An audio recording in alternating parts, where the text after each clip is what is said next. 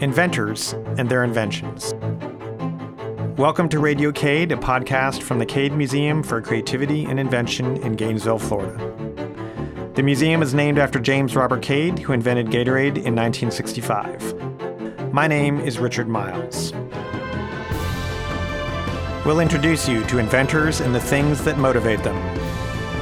We'll learn about their personal stories, how their inventions work, and how their ideas get from the laboratory to the marketplace.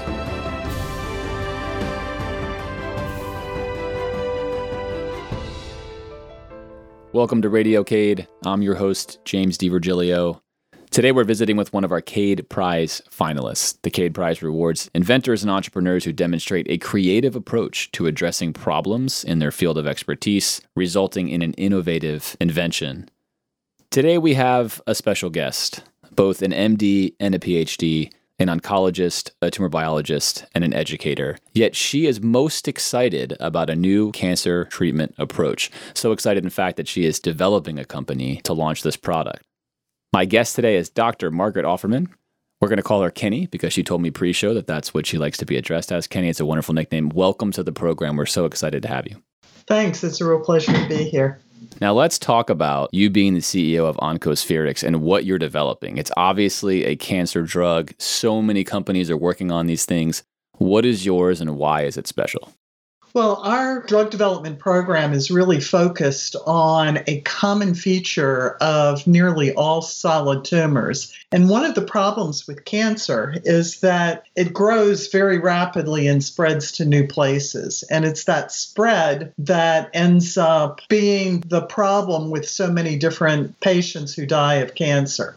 We now know that cancer cells grow faster than their blood supply, and then that creates low oxygen when they get far enough away from the blood vessels. It doesn't take very far. It's typically 10 to 15 cells away from a blood vessel. And rather than them being crippled by that low oxygen, they're actually very clever in how they fight back. What they do is respond with a master regulatory switch that allows them to bring in new blood vessels, allows them to move into those blood vessels, and move to other places to set up shop in other tissues. And we have drugs that block that whole process by targeting the master regulatory proteins that not only allow but actively drive the process that allows these cancer cells to survive and spread.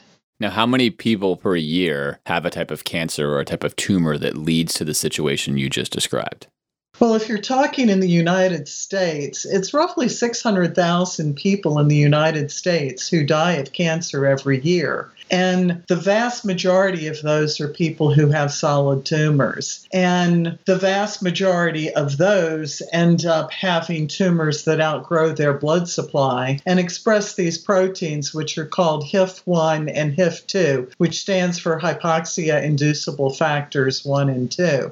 And so this is where we have a lot of preclinical evidence, meaning in animal models, showing that we can end up preventing the growth of a variety of different types of tumors, including brain cancer, breast cancer, lung cancer, a rare eye melanoma, pancreatic cancer. So it's a wide variety that we already have data from some mouse studies.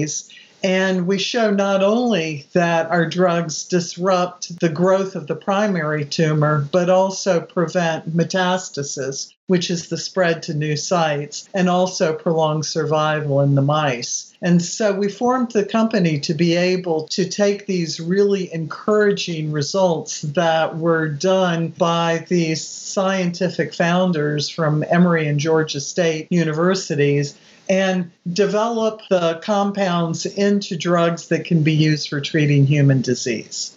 So let's look at this from a broad scope, and I'm going to take my day-to-day investment manager, finance brain, and try to learn about this rather complicated, but what you are making to be accessible medical issue. We have an aggressive growing tumor. The tumor runs into a situation where it encounters low oxygen or it's hypoxic. This would normally kill regular cells, I presume, or at least it would cause them problems. But in the case of this aggressive growing tumor, it's actually emboldening it. Is that a way to look at it? It's growing faster. It's basically not caring that it's in a low oxygen environment. Is that a somewhat accurate description? I like your description of emboldening because that is exactly what happens. The cells in the hypoxic environment express this HIF1 and HIF2. It alters their energy source so that they can thrive in a hypoxic environment, also brings in the new blood vessels and allows the cells to move into those blood vessels. And some of the genes that are induced in this scenario also contribute to the tumors moving to new sites and thriving in new sites. So yes, it very much is that it emboldens. Do we have any treatment right now that attempts to stop this process?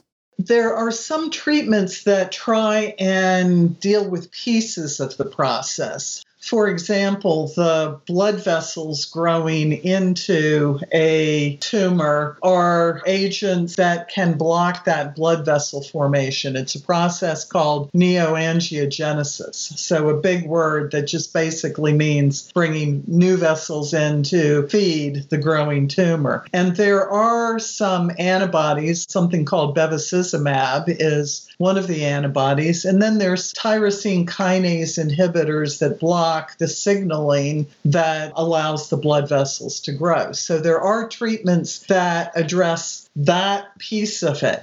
The problem is that there are many other pieces that aren't affected by those treatments. And not only that, but we now know that, like with bevacizumab, when you block the blood vessels coming in, the new ones, then you end up creating more hypoxia and you end up stimulating the HIFs. And so then while you may block that one small piece of the response, then the other ones are allowed to go unchecked. And so it's now known that HIFs are important in resistance to some of these treatments that specifically block the new blood vessel formation.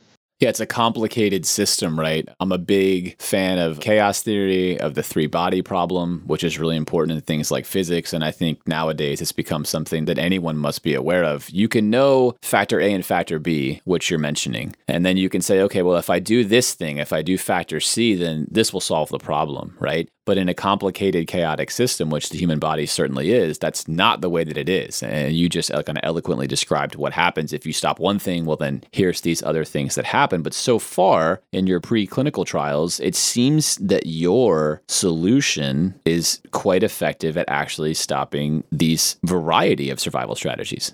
It stops a variety of the survival strategies, but our treatment doesn't specifically kill all of the tumor cells. And so with you talking about blocking one thing can end up triggering another, this is where we plan to layer our treatment on to other treatments so that we're talking about preventing the compensatory response that occurs in these low oxygen areas, but you need to treat other parts of the tumor as well. And so we've been able to safely combine our treatment with chemotherapies that are designed to kill tumor cells and show that it's not only safely tolerated when you combine them, but also you get something called synergy, where you see the response with respect to tumor control when you put agents together is superior to using them individually. And so we're quite excited about that. Once we could show that our drugs could be safely combined with other treatments, that we decided to form a company to be able to take this forward for clinical testing and beyond in humans. And the year you formed the company was 2013, correct? No, it was 2018. You're brand new. And the idea for this then came from what time period? Is this a 2-year-old idea? Was this before this? No, so I have the advantage of working with some outstanding academic scientists who have been working on this for more than 10 years where they did drug screens to identify small molecules that end up inhibiting not just HIF-1, because there have been attempts to target HIF-1 before, two major HIFs, HIF-1 and HIF-2, and some companies have tried to target either one or the other. Our drug targets both. And so the scientific founders have worked on this for more than 10 years. That's where all of the animal studies with tumors has been done in their laboratories. And not only that, but they've really delved into mechanism of action so that we have a pretty good understanding on where the drugs are specifically blocking the ability of the HIFs to function. So we're 10 years into this idea, essentially, and we're still in a preclinical stage. What do the next steps look like for bringing this into not only a clinical stage, but then eventually actually bringing this to human use? Well, so much of what's needed in transitioning from the academic research into clinical use is dealing with some bread and butter issues, like how are you going to make the drug effectively? How is it going to be given? Is it going to be given orally? Is it going to be given intravenously? How often is it going to be given? If it's given orally, you have to deal with the taste and the frequency and other issues. And so we're working on that from a drug substance perspective. And then we're also working on what are the best tumors to begin with on testing it clinically, and what are we going to combine it with for specific tumors. And so one of the things that we're particularly interested in testing clinically is glioblastoma multiforme, which is the most common aggressive brain tumor in adults. The last treatment that was approved for relapsed glioblastoma, and nearly all people with glioblastoma end up relapsing, and then they become refractory to treatment. But bevacizumab, the drug that inhibits new blood vessel formation through blocking something called VEGF, that was approved many years ago for glioblastoma. It improves quality of life but doesn't prolong survival. Our drug does everything that bevacizumab does, plus a lot more. And we want to combine it with some other agents as an early clinical indication. So we have a lot of hoops we have to jump through in taking our compound and making it deliverable to humans and making sure that we're safely combining it with other treatments and then testing it in a very structured way through clinical trials for treatment of humans.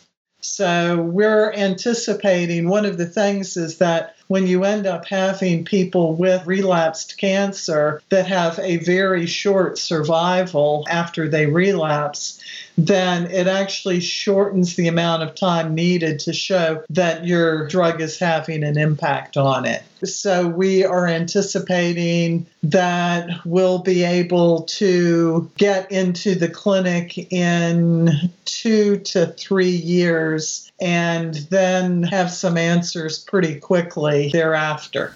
So, Kenny, you're developing this drug. There's a long lead time. How do you fund the downtime? You're not making any revenue off this drug. You're just spending money researching and seeing if it works. So how do you survive and how do you fund it? For us to get through a clinical trial for the first clinical indication, which is the glioblastoma multiforme, the brain tumors, we've estimated it's going to take about $12 million. And that's actually just to get through the first phase of it. And then once we end up getting through that phase, then we would expect a big valuation point and then needing many millions more to complete the clinical testing. So we're working on getting that funding and developing a strategy to be able to get it in bits and pieces. Since with us being early stage, we're concerned we may not be able to get all 12 million in one fundraising. Now, what is it like for you, Kenny, to be the CEO? You've been the Deputy National Vice President for Research at the American Cancer Society. You did residency and your fellowship at UChicago and Harvard. So you've certainly been to the top on the academic side. You've practiced as an oncologist for years, and now you're dealing with this situation. You're a CEO, you're raising funds, you're having to generate investor interest. What has that been like for you? Well, one of the things that I've learned over the years is that the best way to do a good job is to surround yourself with really first-rate people, because I can't know and do everything. And if I can end up having people who are at the top of their game who can help guide me, then it's a win-win situation. And so we're working on building our team. We are in the early stages of the company. We've brought on board some fabulous people. We started with outstanding scientists who made the basic discoveries. I have the advantage of being both a tumor biologist, where I can look at the science and know that it's first rate, and I can also look at the clinical need as an oncologist and recognize where there are unmet needs. But it's the pieces in between that I really need to build the team to get us where we need to go. And that's what we're in the process of doing right now. And this is going to be one of the easiest questions I've ever asked anyone on this podcast, because yours is health related and it's cancer related, and everybody wants to fight cancer and beat cancer. But your motivations for doing this, I imagine, are not the money, not the prestige, not taking a company potentially private to public or staying private and being fabulously wealthy, but attempting to advance the defense or the offense, if you will, against cancer. Correct? That's the motivation. That's the seed idea. And now you've got something that you think may help humans. That's exactly right. I've seen the pain and suffering up close and personal for all too many people who have had uncurable cancer. And the number of tools that we have to offer are growing dramatically because of the investment in research that has been made. We've learned so much about what goes wrong when cancer develops and some of the Achilles heels that can be attacked. And some of the things involve very specific tumors and very specific pathways. There's a lot of work going on with targeted therapies that are specific to specific pathways. And there's a lot going on in immunotherapy where one can harness the power of the immune system to be able to attack cancer. But despite those advances, there's still over 600,000 people per year in the United States alone who are dying of advanced cancer. And so those things aren't enough. And so this is where I'm excited about the drugs that we are developing that inhibit HIFs, because they should benefit a lot of different people, improve quality of life, improve survival, and take advantage of some of the other discoveries that have been made by combining our drugs with their drugs, where it's a win-win situation. So yes, my motivation is really to help the hundreds of thousands of people in the United States and then the millions of people around the world who unfortunately have to find out that they're battling cancer. Now, Kenny, let's talk about what happens here with this drug. And we'll talk about maybe the better end of variance statistically with how well it treats patients.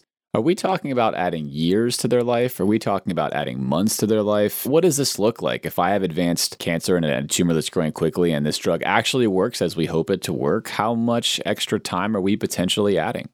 Well, it really depends on the tumor and what you're combining it with. And so that's where, until we end up getting into the clinical trials, I really can't answer that question. I know that's an unsatisfactory answer. I can tell you that with some of our mouse models with lung cancer and breast cancer, where just using our lead clinical candidate as a single agent without combining it with anything else, in these mouse models of human cancer, we were 100% blocking metastasis. And that was with several different tumor models.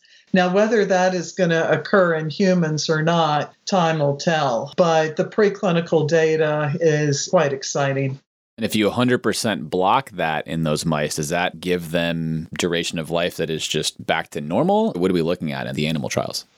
So in the animal trials, it's not eliminating the primary tumor. And so that's where when we end up combining with some other drugs, then the data, it again depends on which particular tumor model we're looking at. And we've only recently started doing our studies with combination therapy. And we have only done the combinations when testing against lung cancer. So it's really premature for me to answer exactly how long things are being prolonged.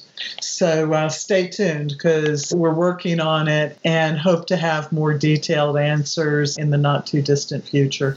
Fair enough. Those are tough things to evaluate. It also illustrates why so many drug companies, it's so difficult to develop a treatment that actually works. Now, let's talk about something that's been a narrative here recently in the public. This idea that drug companies make so much money and that drugs cost so much money once they come out, and why can't we make more affordable treatments for a variety of things? Can you speak a little bit about, given all of your experience, what's gone on, why it's maybe difficult to create cancer or expensive R&D drug therapies for a cheap price or a treatment price?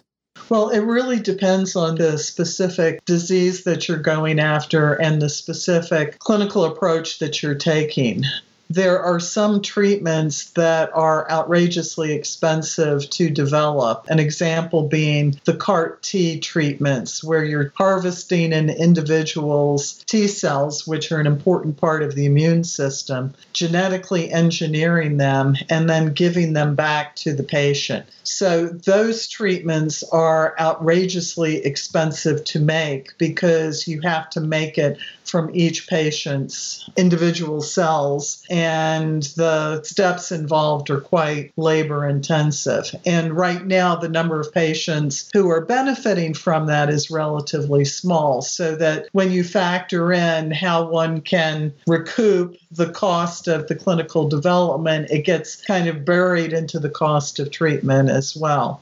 There are a number of treatments that are kind of like still expensive to make, but not quite so expensive, like monoclonal antibodies. And then there are some treatments that are inexpensive to make, some small molecules, chemical compounds like ours. So making the compounds themselves are relatively inexpensive, which is an advantage when you're looking at what contributes to cost. But the other thing that contributes to cost is how many patients you can give it to and for how long, so that you can actually recover some of the cost of the clinical trials, because somebody has to ultimately pay for the treatments that are out there. And so I, as an oncologist, certainly would love to see the cost of treatments come down and access go up. And one of the things I'm excited about this particular treatment is that by having a wide spectrum of cancer types that could be treated with it, and the fact that the underlying chemistry is relatively inexpensive, I'm certainly hoping that this is going to be something that is more affordable. Well, I certainly hope so as well. And you did a great job laying out what it looks like to develop a drug. And of course, the question is too reductive to say, well, everyone faces this hurdle. But oftentimes in society, we want things to be cheap. In an idea marketplace where everyone is able to freely work on improving things, you can rest assured that you'll get to the most efficient price. But as you mentioned, oftentimes things are just very expensive to develop. And if you want to be able to have a treatment accessible to you, sometimes the only way to have it is for it to be very expensive in the beginning. And then eventually more people need it. It becomes affordable for everyone. But that is in fact how the process works. Of course, you're on the early end of this process now with Oncospherics. We like to spark wonder at the Cade. We're much more than a museum. In fact, really, the museum is a conduit for delivering innovation and creativity. You, of course, are an innovator and you are creative. Do you view yourself that way? I think so, yes, I do. And that's fun because I like to ask that question because on paper, right, you're a scientist, you're a researcher, you're a doctor. Everything about it says this person is a scientist. But in reality, you're a problem solver, and creativity is problem solving. And that's exactly what we're seeing on display with what you're doing. What advice or wisdom would you give to aspiring problem solvers, no matter what field they're in, to engage with the ideas they have to make the world around them better?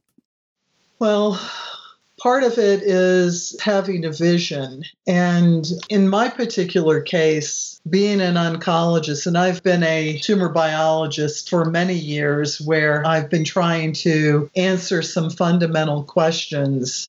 Initially, not really looking at how they're going to be applied, but to get a basic understanding of how things work, that is the beginning of innovation. So not answering what's already known, but trying to delve into the unknown.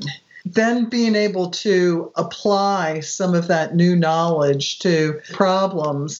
Part of it is being part of a team and looking at the world around you and being aware of what's going on in different fields. And so how can you tap into things that are happening in other fields and then bring them back to the questions that you're trying to address? And surrounding yourself with really smart, innovative thinkers, being curious and not doing the same thing every day, being willing to take risks. So I know that's kind of meandering, so I don't see any one thing that ends up being like the magic bullet, but being willing to take risks, having a vision, being curious, going into the unknown, and surrounding yourself with really smart people who also are explorers. Yeah, there's a lot of good wisdom in there. Cast off the fear of failure. Anyone who invents anything, does anything worth anything will fail. That's part of the journey to progress. But failure brings learning. And as you mentioned, the more people you have around you that are smart, that are willing to fail, the higher heights you can reach. And that really is how humans achieve things.